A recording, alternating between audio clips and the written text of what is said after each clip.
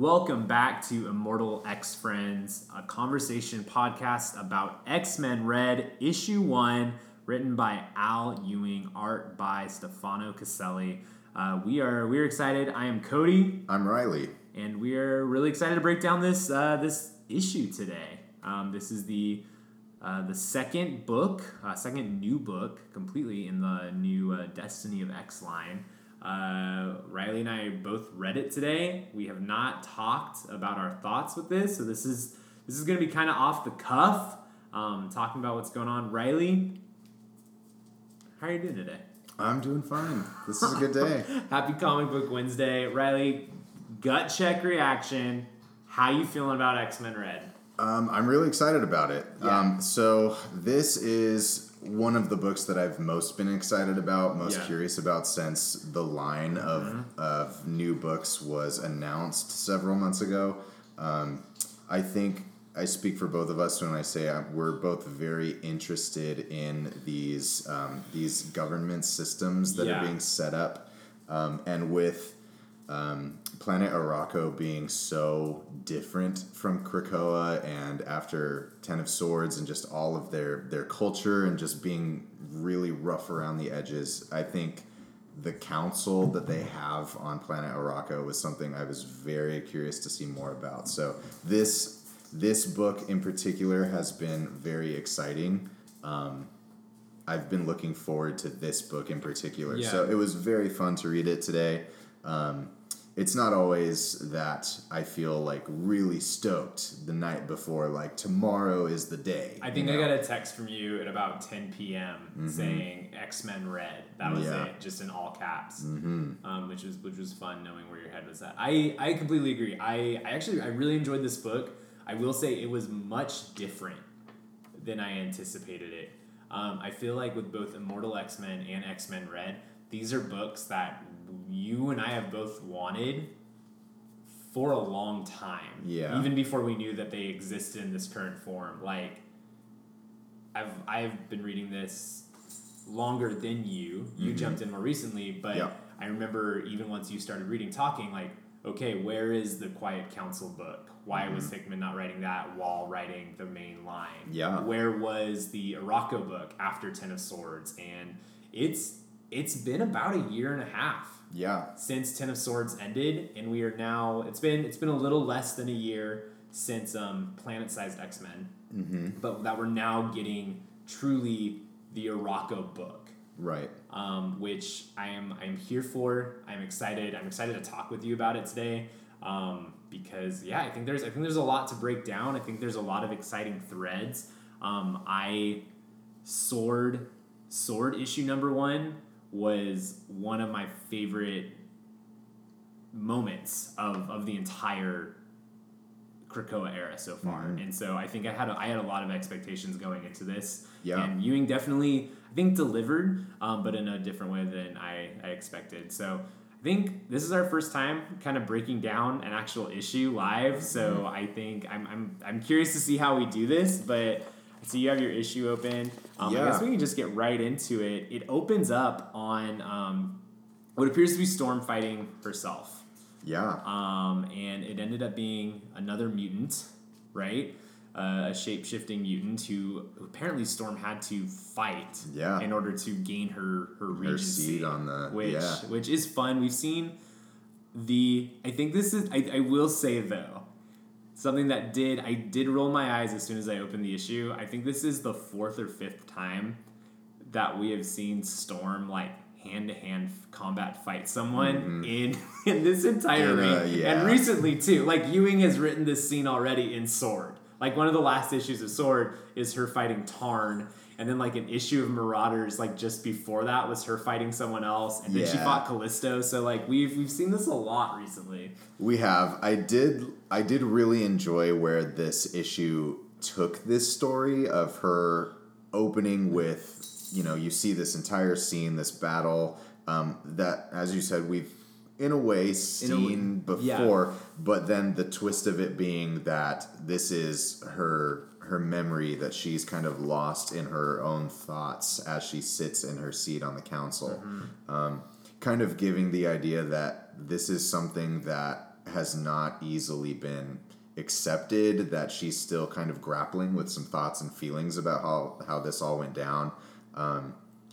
And then it kind of leads us through the whole story of this issue, that she doesn't want to be called queen. You know, she is not easily accepting of the throne. And I really like that this opens with this battle scene that is very familiar, but then kind of takes it in a different direction, that this is obviously something that she's grappling with. I think that was the thread that this issue chose to be throughout. And we don't just see it with her, we see it with Vulcan, but wanting to be a king. Yeah. We see it with Sunspot, but wanting to be a businessman. We see it with Magneto, also rejecting royalty of some sort. Mm-hmm. So I think that was really cool, and I completely agree, where this issue kind of being at the heart of people telling Storm who she is, saying Your Majesty, saying Queen, and then it ending with her literally destroying a throne. Mm-hmm. It is a much... I think this is the best version of Storm that I could have wanted to lead this book, and I feel like it makes her Marauder's journey seem really worth it. Yeah, of this discovery for her. Yeah, and I think that this whole issue with how these different characters are experiencing things and kind of what their desires are or where they are in this moment is very cool. I love how character driven this issue was, and for that reason it's very unexpected that this issue is that way. You almost expect that this issue is going to be more similar to Immortal X-Men issue 1, where it's this group of very unlikely, very rough around the edges mutants sitting in this council chamber, kind of rejecting Storm, begrudgingly having to accept that she's their regent and stuff like that. And in a way, that's kind of the book that I wanted this to be, but I think that this is going to be a very cool way to introduce all of those elements rather than just being very on the nose. I think so too. I think, especially coming off of Immortal X-Men last week and seeing so much council, almost all of the council stuff in this happened off panel. Mm-hmm. We get the voting record, and it was also, though, we saw that same scene.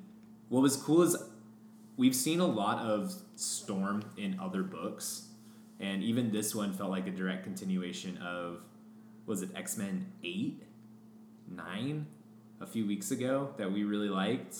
Yeah. That's where we saw those council scenes and that rejection. And so seeing this is kind of a direct continuation of that, I thought was really cool. And it definitely set itself apart from Immortal and from Storm's other appearances so far. Yeah. I should say, for context, Cody has been reading this era of X-Men since House and Powers of 10 began. In 2018? 2019. Yeah.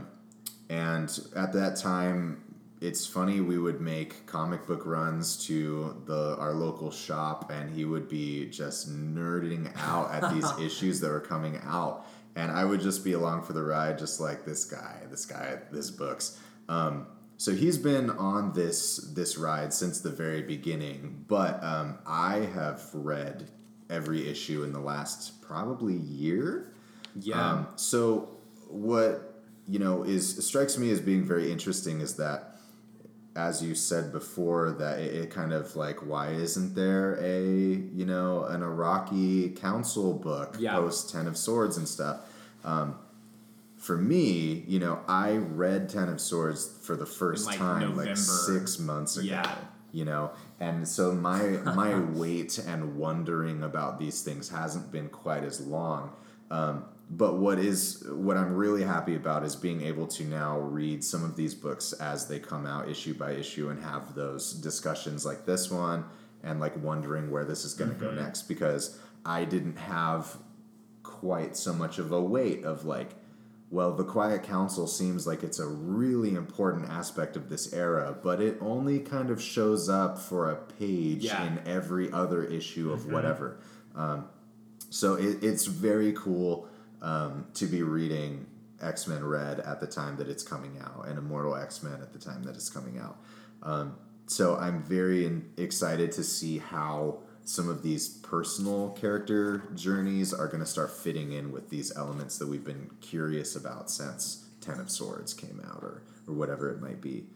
I should highlight that, I think my favorite part of this whole issue is actually a data page. Okay.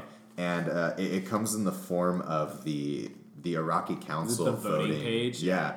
I really loved the little bits of information that this page provides. That we don't have to see the entire scene, and even if we did see the actual voting itself, we probably wouldn't get all of the information that we get from the data page. So there are a lot of things that I love about this, and as we have talked about before, one of my favorite aspects of these books has been the underlying tensions of things, or something that is waiting in the wings, and you're just not sure when it's going to pop up and be important, right? And that's something I love so much, with Moira being always kind of looming in the first couple of eras of this time with the X-Men books. But I loved that some of these paragraphs that we read, for Idol, is that how we're pronouncing her name? I think so. So in her paragraph, just the one sentence, she knows which of the great ring will kill her. These little things are, I remember these as being really intriguing moments of like, when is this going to come up? When is this going to be really important? And just because these mutants are all Arakko and they've been fighting, for generations, and they've been alive for thousands and thousands of years, we still have the same kind of intrigue that we get in the Quiet Council, where Emma Frost and all of her other fellow council members, they work together, but But there's history and there's tension, and this has that same tension that the Sinister Secrets page has. Yeah. But we're also seeing it in the form of a vote, and I think that's really cool. And I think Ewing did a great job doing the same mechanic in Sword. Where he would have the personal notes of Abigail Brand that would reveal something about characters, but also reveal, oh, hey, this lady has a secret agenda going on too. And so I kind of got I got similar vibes with the way that he used the data page in this, where it's still showing, it's this is an actual record. I feel like some of the authors more recently have gotten a little loosey with data pages. Yeah. And especially coming off of X Lives, X Deaths of Wolverine, where there was just full scenes or full kind of fluffy nonsense that did not really add. Seeing a data page used as an actual, this is a document that exists in this universe, and now you can see what it is, and it also tells you about the stories and the characters, and then has a box at the bottom that says the opinion of the Night Seats is unrecorded. Right. It's stuff like that just, I think, is the fun world building that just slowly continues to grow. Yeah. That this book really leaned into, while still focusing on the characters that it chose to. Yeah, and I, don't get me wrong, I love when the data pages are silly things like the menu at the Starlight Citadel from Ten of Swords. They don't all have to be some insane, crazy amount of detail or foreshadowing thing, but it's so fun when the data pages have little bits of world building, and these things may never come into direct play, but just establishing that now we know just from one sentence that there's this underlying tension between these two council members, that we know that something is up, and who is it, which one of them is it, and when will it occur. There was something that popped out to me. One other thing I think is worth bringing up. On the data page? Yeah, on one of the data pages. Lactuca sits in the seat above us. Her small few sentence thing says, she does not talk to space, she sings. And when I read that, it reminded me of a moment. I don't even know where this moment occurs, if it was even, real? Recent, but somebody refers to Manifold as being a mutant that talks to space. Yeah, that was Ewing also. In Sword, yeah. Just that little detail, that little callback, and it makes so much sense that it would be the same author, but it's just these so Krakoa has a mutant and Arakko has a mutant, and these things just intertwine so well. It's just so fun when these little callbacks like this happen. It's really fun, and it's those callbacks that make me really excited for this series and seeing where it's going. And while Storm is definitely front and center, and we're seeing her struggles with being the regent versus being a queen, I think the other main story, and I think main individual, and our favorite resident war hero that I want to talk about is Magneto. Oh yeah. And the Magneto part of this book, it's one of those things where it's like when Magneto says I'm retiring to Mars, you hear that and you're like, okay, what's gonna happen? But he's literally retiring to Mars. Yeah. He found an isolated desert. He's feeling scorned and ashamed, I think, from the events of Trial of Magneto, from the events of Inferno, and is like, my dream is not coming to pass. Others will have to carry it on. And I think what I really respect about Magneto is he's doing what I don't think Xavier ever could in this current era. Yeah. He is stepping down and he is moving here, and I gotta say I'm still surprised too. There's been a lot of Magneto using squid architecture. There's a lot of that in his giant-sized X-Men issue too, with the Namor Palace, and even what he ended up building for Emma Frost, and even his own keep.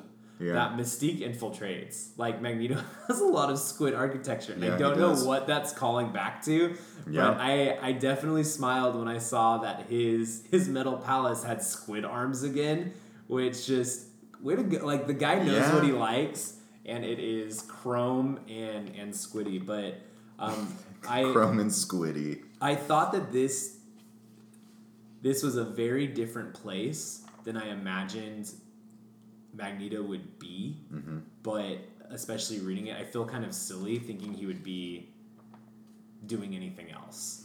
Yeah, I mean, my best guess was, as we're finding out that Magneto is going to retire to Mars, the first thought is this dude is going to go to a place where the mutants are tough and unrelenting, and all of a sudden any of the we're going to get old school Magneto back, that he's going to be with his people. And that Arakko would essentially become the new Asteroid M. Right. Or the new Genosha.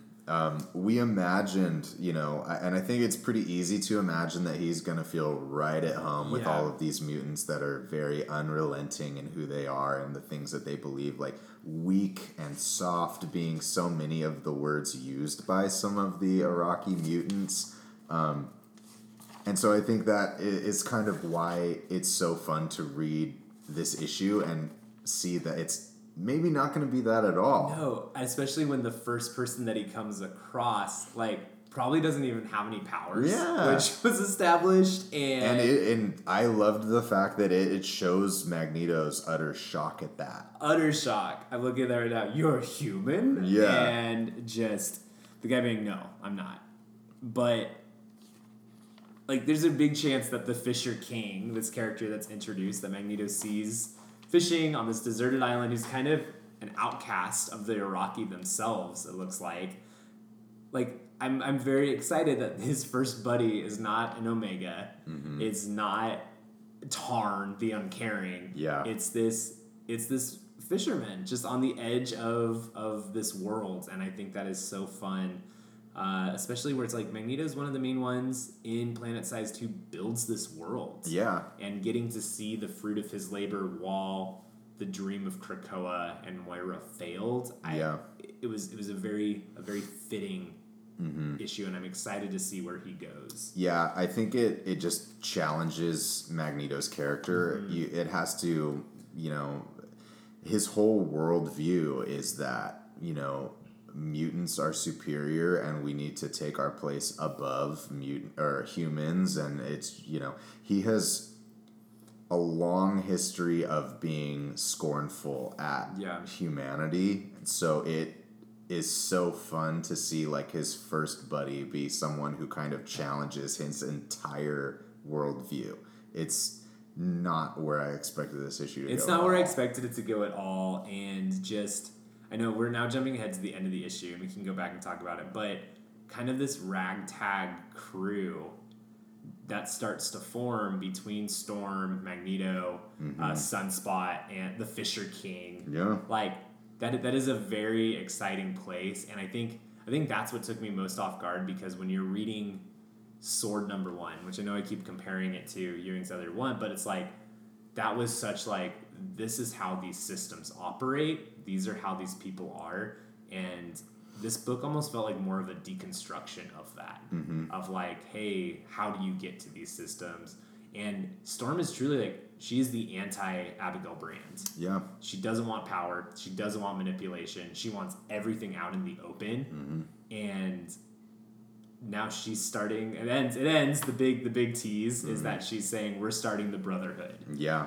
Because she knows that Brand's going to start the X-Men. And what a way to end it. Storm is also rocking some abs. Like they've also made a big point. Storm is one of the only mutants in this era who has not died. Yeah. At all. So, girl didn't pull a Quentin Quire and ask for ab upgrades. Yeah. Like she has honed those. And just an aside, I just love the artistic design choice that her hair is going to be modeled like it's a cloud. Yeah. It's just such a fun little, like, they didn't need to do that, but it's just such a fun design element. I really love that about their choice. Storm and Magneto, the most that I think of these two interacting actually comes from Gillen's run on X-Men, like before this, when he was doing Uncanny in the lead up to AVX. But like, that they were on Cyclops' Extinction team then, and I think that was the most that we got to see them interact. But like, the Storm Magneto pairing it's a very cool pairing. That is a very exciting pairing that, 20 years ago would not work on paper at all. But now seeing them in the same room and seeing them both kind of the wild cards of this era on a completely different side of like where Scott and Jean are right now is an exciting prospect, I think. Right, yeah. Yeah, there's so many little things that they're going for that are not what I would have predicted, and it's just so fun. Let's talk about I feel like we'll get to Brand in a minute. Let's talk about the Summers brother of this all. Let's talk about Vulcan. How familiar, Riley, are you with Vulcan's time as the God Emperor of the Shi'ar people? I am not familiar with this at all. Was that a shock to read, or had you picked up on that from the Hickman issues at all? I may have picked up on some of these things from the Hickman issues, but it's been so long and so many issues since I read those. So, a lot of this was very surprising. A lot of, plot threads beginning that I wouldn't have expected. I'm hoping this summer that you can give 2000s Marvel Cosmic another chance that we can talk about this. But Vulcan's rise is chronicled in the rise and fall of the Shi'ar Empire coming out of Deadly Genesis, where basically before like the classic giant-sized X-Men #1 came out that introduced Storm and Wolverine, and there was a secret chapter where when the original X-Men were captured, Xavier sends another team led by Vulcan to Krakoa. Right. And everything spins out of that. And then when after House of M, when Vulcan comes back, he's mad. He's pissed. Yeah. And then he goes and takes over the Shi'ar. This you would have realized this if you finished reading Dan Abnett and Andy Lanning's Guardians of the Galaxy. Well, I should say that I loved a lot of things about that Guardians of the Galaxy run, but the thing that really bothered me about it the most is that every time I started reading it, I tended to fall asleep. So, I will certainly give it another chance, but maybe it just wasn't the right. What I'm saying is that is it. the only reason why I had any inkling of the Vulcan thing to begin with, because he is a peripheral character in that run, but he's very involved in the War of Kings, Realm of Kings thing. Yeah. But regardless, in this, I think it's super interesting having a character just like boldly call out like, well, I'm part of the Summers family. Right. I'm Krakoan royalty. I have clout. I love that. Which I feel like both Cyclops and Havoc would be especially ashamed if they knew that this was going on. Right. Especially because Vulcan is the black sheep of the Summers family. But then our boy Cable comes back in though and just, I think, exudes the type of Summers confidence that I really like to see Cable show. But every time we see him in this issue, he is at Abigail Brand's side. Yeah. And I don't know how I feel about him being her lieutenant, especially knowing that she is openly meeting with Orcus. Yeah. Does that make you trust Brand more or less? I don't know. I'm just conflicted about it. Just knowing, I love Cable so much as a character, and just knowing that he's kind of in the dark on some of these things. I know. How much do you think he knows? Like, just like odds right now. Like, does Cable from the future, does he know what's going on? I don't think he knows. Yeah. At least I don't think we've been given enough information to say that he like suspects that he really has an inclination that something's going on. That she's being shady. I think that it seems to me that he believes so much in what they're doing that he's willing to follow Brand's lead, and but as is always fun with these stories, we the reader know that something is up before the characters do, and we're just waiting for that shoe to drop. So, but I am excited to see more of Cable, though. I'm excited to see more of Cable. I'm very interested to see how he fits into all of this. I guess some of my, not even closing thoughts, but I guess we can start to wrap it up. For me, this really follows the 5 stories of Storm, Magneto, Sunspot, Vulcan, and Abigail Brand. I feel like those are going to be our 5 centric characters, which is really exciting. But I will be honest, I'm already missing the Sword cast. Yeah. Like as much as I love all of them, I feel like I've gotten good Magneto stories. I've gotten good Storm stories. I've gotten even good Sunspot stories. Yeah. That I'm really sad to not see more of Manifold or Frenzy or WizKid. Like I'm sure they will find a place in this. Yeah. But there's a few issues, this and Marauders, which also came out today, and Psylocke is in that, and the rest of the Hellions are not. That's just this. I'm very excited for this, but I'm definitely feeling some mourning on Hellions and Sword this week. Yeah.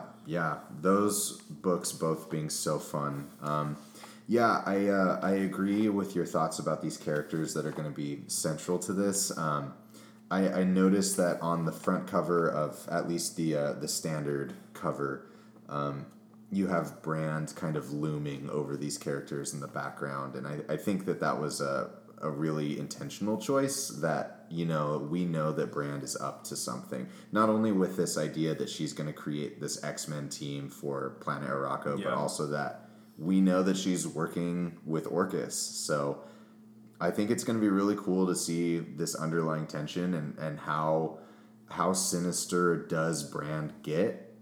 How open is she about it, and how much does she kind of loom over these characters, especially if we have this kind of Brotherhood versus X-Men Araki book. Yeah. It's going to be really fun to see the next few issues. I think so too. I think this one definitely. I feel very justified in our excitement and anticipation of this book, and this. Yeah, I think this is going to be a very exciting few months. Of this arriving, and we don't even have to wait. Issue 2 comes out at the end of the month, April 27th. So we will not have to wait long to see Vulcan.